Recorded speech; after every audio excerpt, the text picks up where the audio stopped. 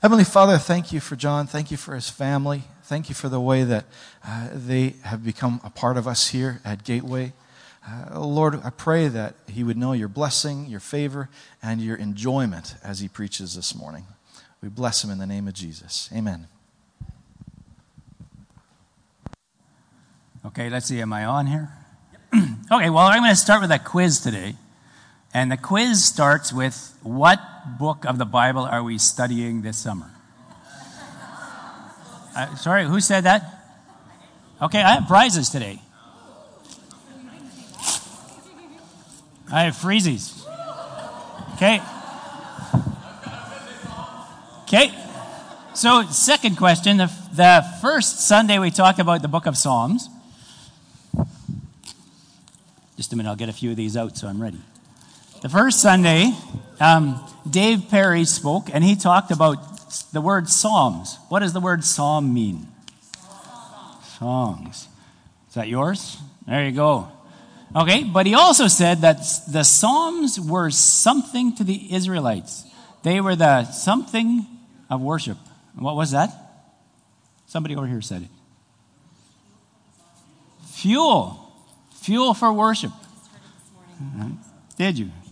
So Dave got us started thinking about the Psalms and how they inspire us. Then the next week, somebody preached about the fact that we are royalty. Who preached that Sunday? Hey, bingo. You want a freezy. Okay. Yeah, Walter, you should have had that one.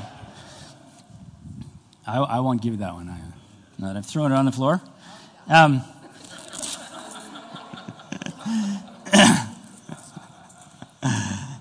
Okay, my next question. The next week, this one's hard because it's true or false. The true part is that Andrea preached on Psalm 23. But the true or false question is, she told us that sheep are highly intelligent creatures. False. That's right. I think that's Alex back here. Although you can have one too.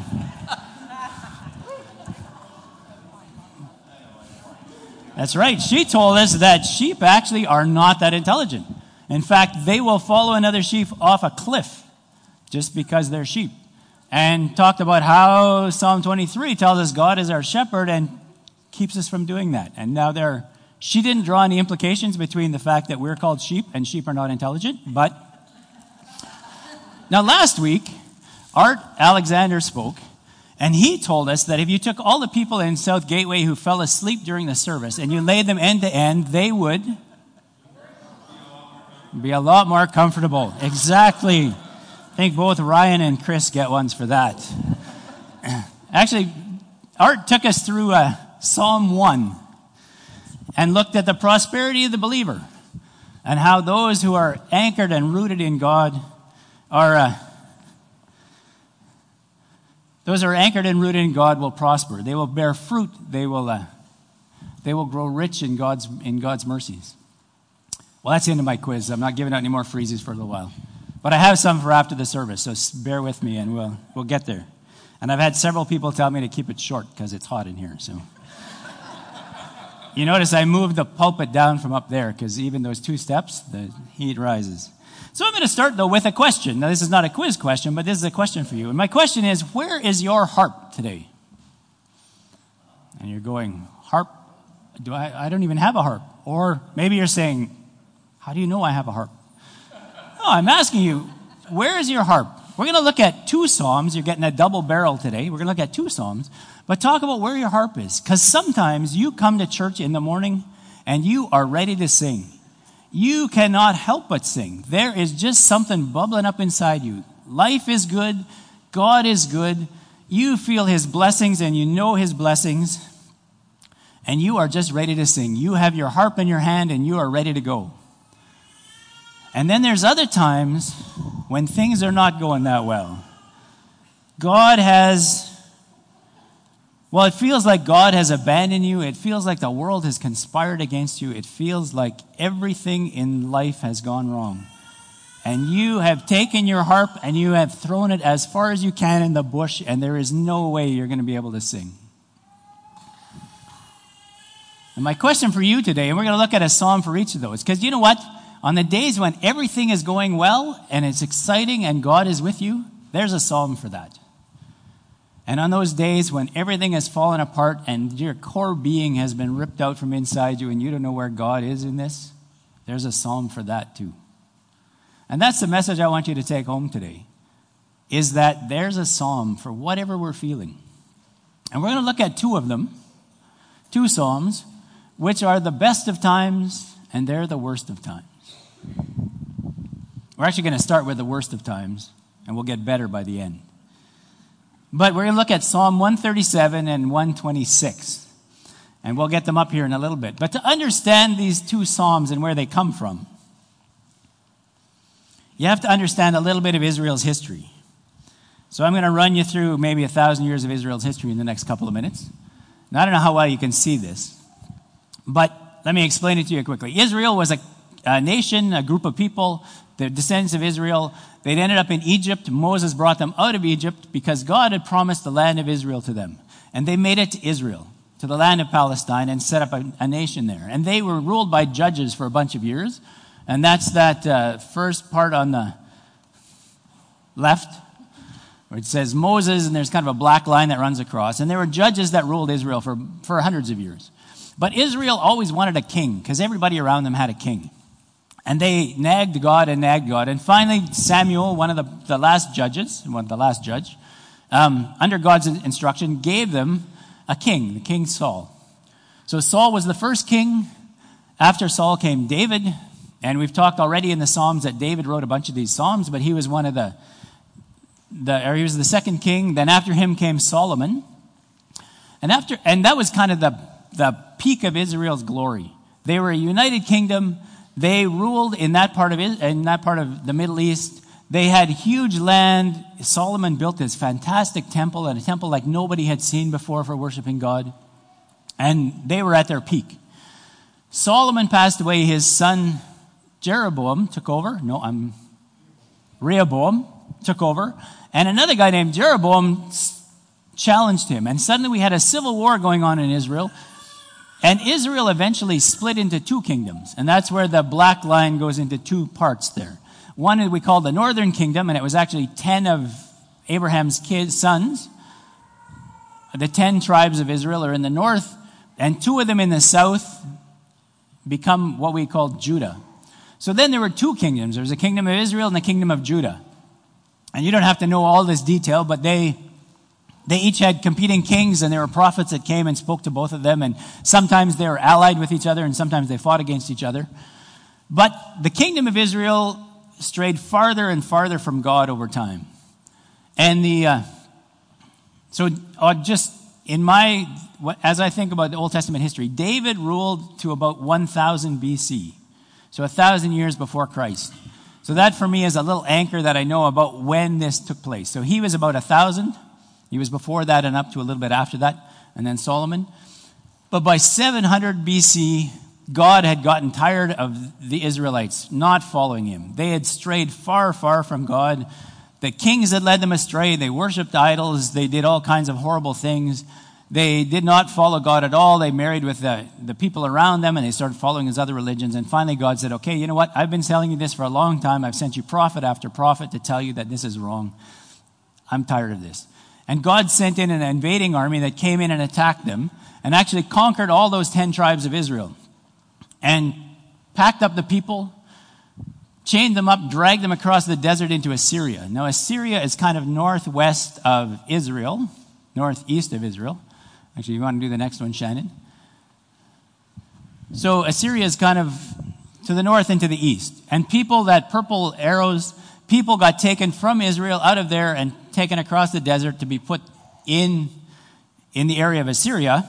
And the Assyrians actually brought people back in to live in the area where the Israelites had been.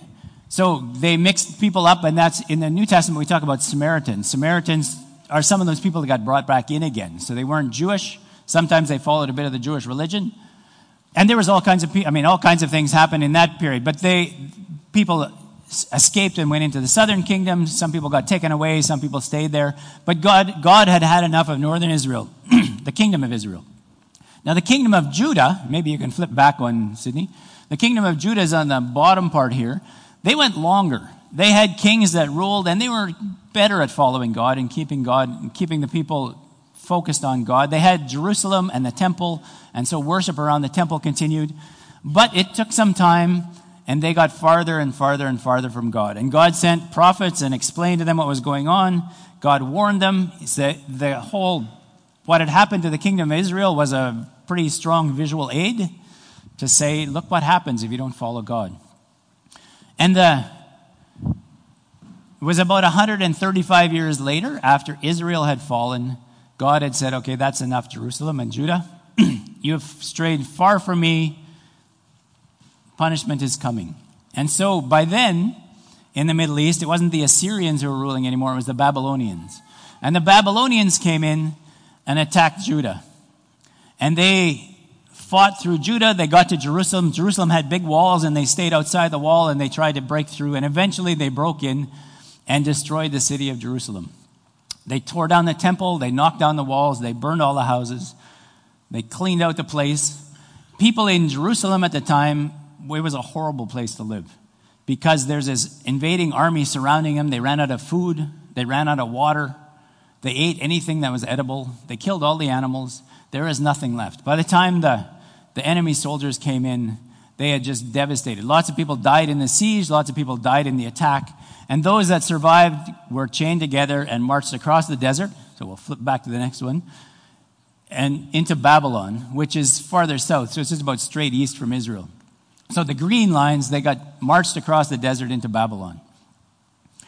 So Israel, the 10 tribes, and Judah, the 2 tribes, by I should be wearing my glasses, 586, had been taken away. So 500 years, 450 years after David, they'd been hauled out of their land and taken away.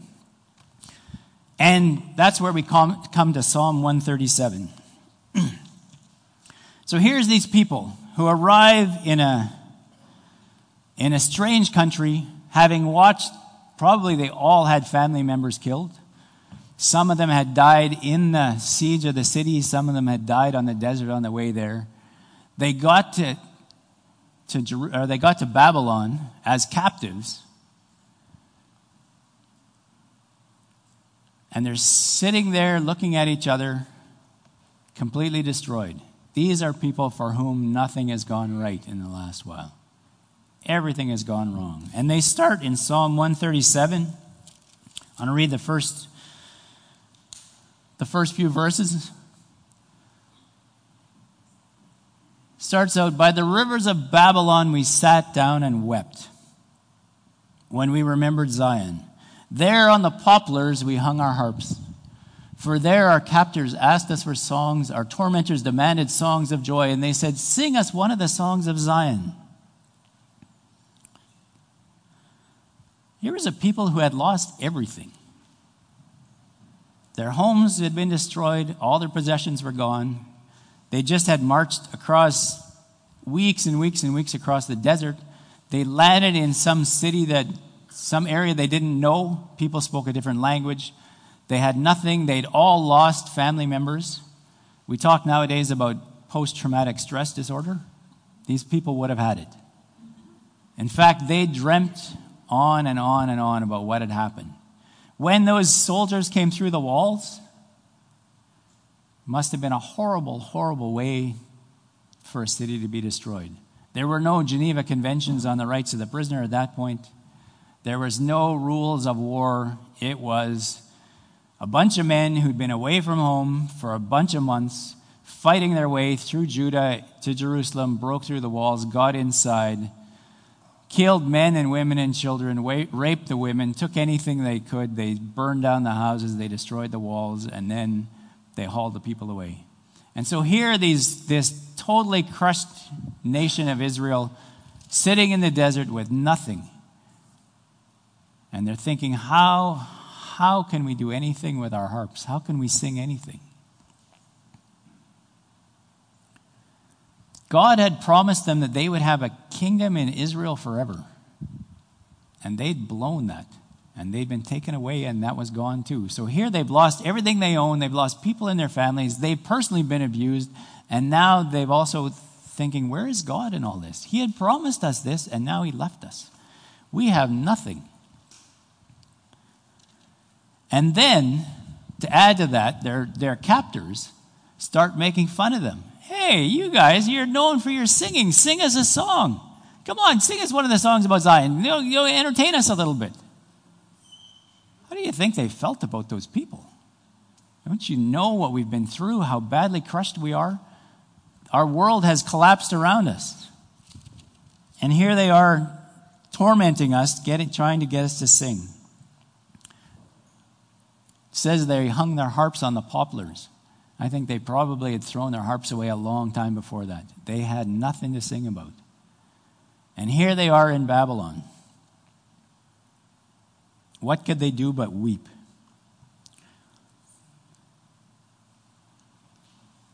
We keep reading in Psalm 137. It says, how can we sing the songs of the Lord in a foreign land? If I forget you, Jerusalem, may my right hand forget its skill. May my tongue cling to the roof of my mouth if I do not remember you. If I do not consider Jerusalem my highest joy. How can I sing a song in this condition? Now, just one word of apology. Those of you who have a Boney M song running through your head at this point, I'm sorry about that. If you don't know what I'm talking about, you weren't listening to the radio in the 70s, and that's okay. But there's a Boney M did a song based on this psalm. How can we sing these songs in a strange land? But here they are in this terrible place. God has abandoned them. They've lost everything that they defined. They were the nation of Israel. They were to be a blessing to other nations. They were to always have the land that they were going to live in. And all of that got wiped out, and here they are in this strange land with nothing to sing about. Now, Dave, when he preached a few weeks ago, talked about the book of Psalms, and that some of the songs are laments. They're not all praise and worship songs. Some of them are laments. This one clearly is a lament. These people are just crying over what has happened to them. But then the psalm gets worse. It turns from despair and weeping to anger and hatred. These are the last verses of this psalm. And when you read it, you're going to think, why did God even put this in the Bible? Remember, Lord, what the Edomites did to us on the day that Jerusalem fell. Tear it down, they cried. Tear down its foundations. Daughter Babylon, doomed to destruction. Happy is the one who repays you according to what you've done to us. Happy is the one who seizes your infants and dashes them against the rocks. This is not a worship song. Well, I don't know. I was thinking about this because Dave told us that this was the book of songs that the Israelites sang.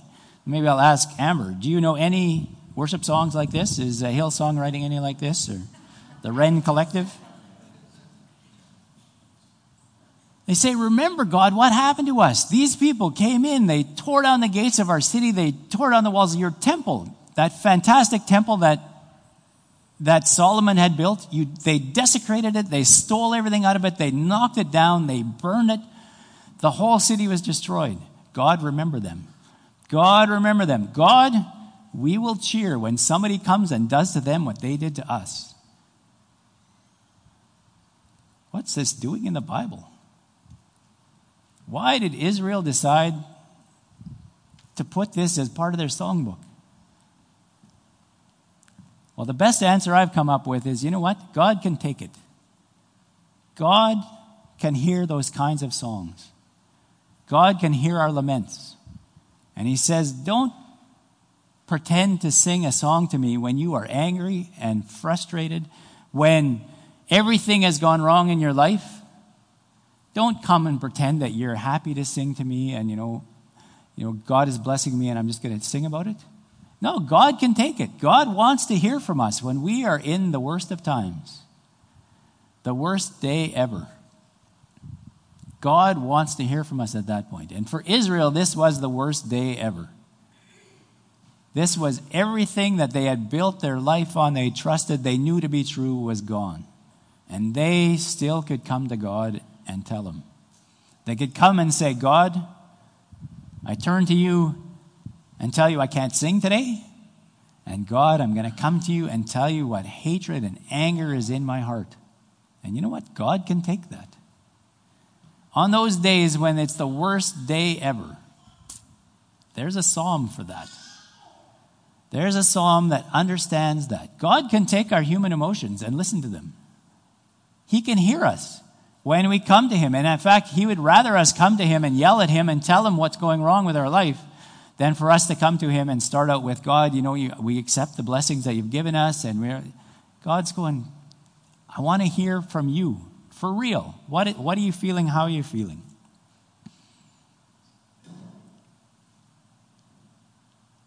It was the worst of times, and God can take that. He knows how we react, and he's ready to hear us when things are terrible. Okay, that was the worst of times. Let's switch to the best of times. So there we are. That was the worst day ever. Well, the best of times happened later on. So they had been in Babylon.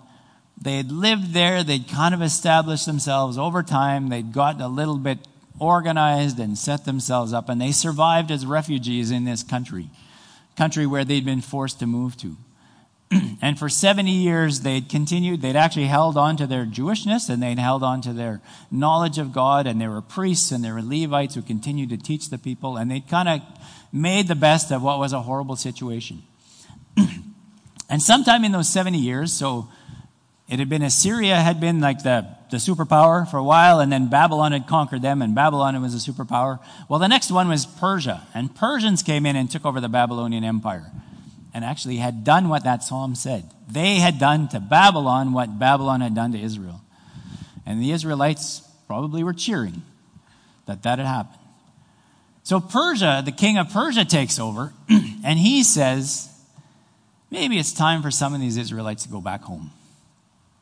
And so he started encouraging people to move back to Judah, to go back. And he actually funded some of their travel back. And if you read the books of Ezra and Nehemiah, it's the return. It's people after 70 years after Jerusalem fell, they'd been in Babylon, they started their travel back. And they got back to Jerusalem. And it was a mess. Like nothing had happened since they'd been gone except wild animals had moved in and trees had grown up through the rubble. But they got to move back and they started to rebuild. And they started to rebuild the temple. That's the story in Ezra. The story of Nehemiah is when they start to rebuild the wall around Jerusalem. People started farming the land again, taking back the land that had been theirs. Now, compared to what Psalm 137 talks about, we're going to look at Psalm 126, because Psalm 126 is when they got back. And this is the best of times. This is, they can't believe that God actually delivered on his promise. It was so bad before, and now, all of a sudden, it's better. When the Lord restored the fortunes of Zion, we were like those who dreamed. Our mouths were filled with laughter, and our tongues with songs of joy. Then it was said among the nations, the Lord has done great things for them. The Lord has done great things for us, and we are filled with joy.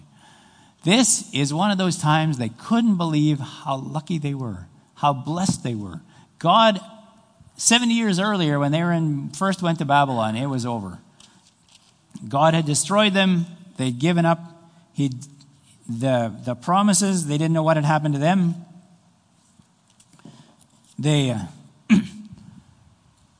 Everything was wrong. And then over time, another generation came, and suddenly the blessings started to flow again.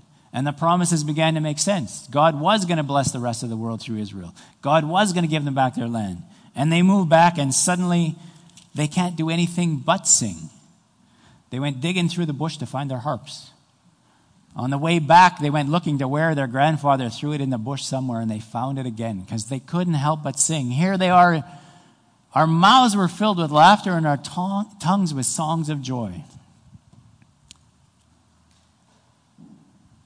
They couldn't believe how fortunate they were that this blessing would happen. Have you ever had one of those days? Had those experiences where God blesses you beyond what you even dreamed about, what you hoped for, what you imagined, and suddenly something happens. And you can't help but sing. It's just coming out of you. You don't even need your harp. It just comes out. You're just so excited. Circumstances work out, and everybody around you knows that a miracle happened. There's no denying the fact that this was way outside anything else that could have happened. You know, we hear about that once in a while in our church. People tell us stories. Rick and Miranda got money for a down payment for a house, just out of the blue. Rick told us this story a few weeks ago. But there's no explanation for it other than God stepped in and gave him a miracle. Della, it's nice to see you. How are your knees? God healed Della's knees. Della's a runner. And for her to run, she needs knees that work. And she was prayed over, and her knees have been better since then. God steps in and does things, and suddenly from inside of us, we can no longer keep quiet. We've got to sing about it. We've got to tell people. We're just overwhelmed, and that happens. And on those days, those best days, there's a psalm for that. God knows that happens once in a while. There are times when we're in despair and frustration, and there's times when God blesses us beyond what we can imagine. So let's keep going through the psalm. The last half of it. Restore our fortunes, Lord, like streams in the Negev. Those who sow with tears of joy will reap with songs of joy. Those who go out weeping, carrying seeds to sow, will return with songs of joy, carrying their sheaves with them. Restore us, God. We went out weeping. We cried all the way across the desert when we were hauled away to Babylon. But now we're coming back. Our mouths are full of songs, and our arms are full of sheaves. We can't even carry all the harvest we've got. Actually, when you read in Ezra and Nehemiah, when they came back to Jerusalem, the king actually gave them the stuff that they had ripped out of the tabernacle or the temple before they left. He gave them back the sacred objects and said, here, you need to put these back in your temple when you get it built. They gave them money. They sent them with stuff. They came back with Israel with so much stuff. They'd gone with nothing. They'd gone chained together and hauled across the desert. And when they came back with horse and riders protecting them. They came back with tons of gold and silver and livestock and money and food. And God blessed them in ways that they went out with weeping, and they came back sowing seeds of joy. This is the best day ever psalm. There's a psalm for the worst day ever, and there's a psalm for the best day ever. And in this case, the Israelites, they couldn't help but sing. It just bubbled out of them. Their harps, they were harvesting their crops with their harp in their hand. They couldn't stop singing because it was such an incredible miracle what had happened. And God is there for that too. So on the worst day ever, God is okay. He can take that. If you're yelling at him and crying at him and weeping at him, he can take that. And on the best day ever, when you just can't help but sing and you can't even find the words to tell God how you feel, God's okay with that too. He can take that. He can hear it from us. In the Psalms, there's 150 Psalms. This could be a long series this summer to go through them all. But there are Psalms for everything. There are Psalms for days that you are excited about God and singing to him. There are Psalms about days where you have messed up and you just need to come and tell God you're so sorry. There's Psalms for that. There's Psalms for when you need peace. There's Psalms when you don't know the direction to go and you're going, I don't know what to do. I don't know where to go. I don't know what's next for me. There's Psalms about that. Psalms is a book of songs, of poems that express the full range of human emotions. There is a psalm for that. However you're feeling, wherever you are, there's a psalm for that. A few years ago, I applied for a job, and I submitted my application. I wrote an exam. I did an interview. It was all going really well, and I thought, yeah, I'm going to get this promotion. And then somebody that I reported to gave me a reference, and she didn't give me a very good reference. And the guy who was running the competition called me, and he said, you know what? He said, you did so well all the way through, but that reference blew it for you. And I went and talked to her, and I said, when I talked to you about giving me a reference, you said you could give me a good reference. And I feel like at my job, I do a good job. I try my best. I'm pretty competent in what I do, and I thought I was pretty good. And she said, oh, no, it was a good reference. I said, well, you know, it cost me that promotion. And I was angry, and I was mad, and it was unfair, and I I mean, at first you think, what am I going to do? Well, you go and you talk to God about it. And you don't go and start singing praise songs and saying, God, I'm just so happy today. You go and you tell God what you think and how you feel. And inside of me, there was that anger and hatred that was bubbling up, and I'm thinking, God, I need to tell you this. Because I feel like I was treated very unfairly.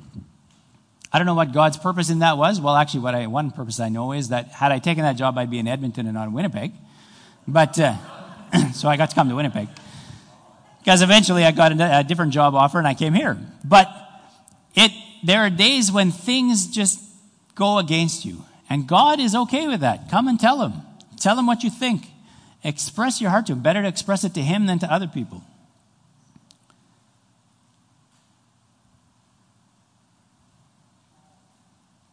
God is ready to hear from us when we've taken our harp and thrown it in the bush in anger or despair. Something terrible has happened. God's okay with that. And he's also ready for our best days. For days when our tears suddenly bring forth blossoms and flowers. He's ready for that. He can take that. He's loved to hear from us. When the harvest starts happening in a desert, when our arms are full with whatever we're collecting and our songs are just bubbling out of us, God is ready for that. He's okay. He wants to hear from us wherever we are, from the worst day ever to the best day ever. He wants to hear from us.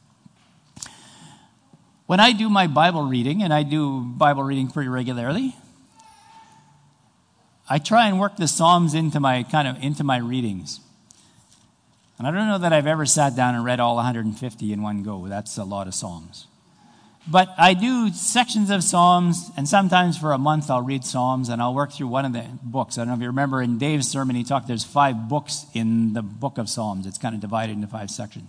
I might take a section of those, and I'll read them over a few weeks. Because I want to know where the Psalms are that deal with when I'm angry, or when I'm upset, or when I need repentance, or when I want to sing together with other people. I want to know where those Psalms are. And it's a different kind of Bible reading than reading the stories of the Old Testament or reading the Gospels. It's a different kind. It's about the human emotions. But Dave Perry told us that the Psalms are the fuel for worship. Sometimes it's a positive fuel, and sometimes it's more negative, but it's the fuel. It's what drives us to talk to God, and He wants to hear from us wherever we are. Andrea, a couple weeks ago, said that Psalms are an inner reservoir of intimacy with God. Being intimate with God means you tell him what you think. It doesn't mean you put on a happy face and you come and you sing happy songs. There are times when you come with other songs. But it's about that intimacy, that you're there with him. Whatever circumstance we're in, there's a psalm for that. And I want you to encourage you to look in the Psalms and get to know them, to see what they have to say.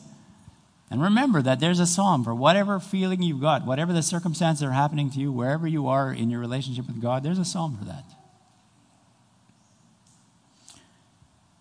Now, as I close, I want to remind you that we have people who'd love to pray with you. If you're in one of those worst day evers and you need prayer, there's people who would like to pray with you after the service. Pastor Aaron would be happy to talk to you. I'd be happy to talk to you. There's people up here. You can come forward. Even if it's not the worst day ever, if it's just somewhere in between and there's something that you need prayer about, the church is here to pray with you on that. We're here to pray with you because that's part of the worship experience. There's a psalm for that.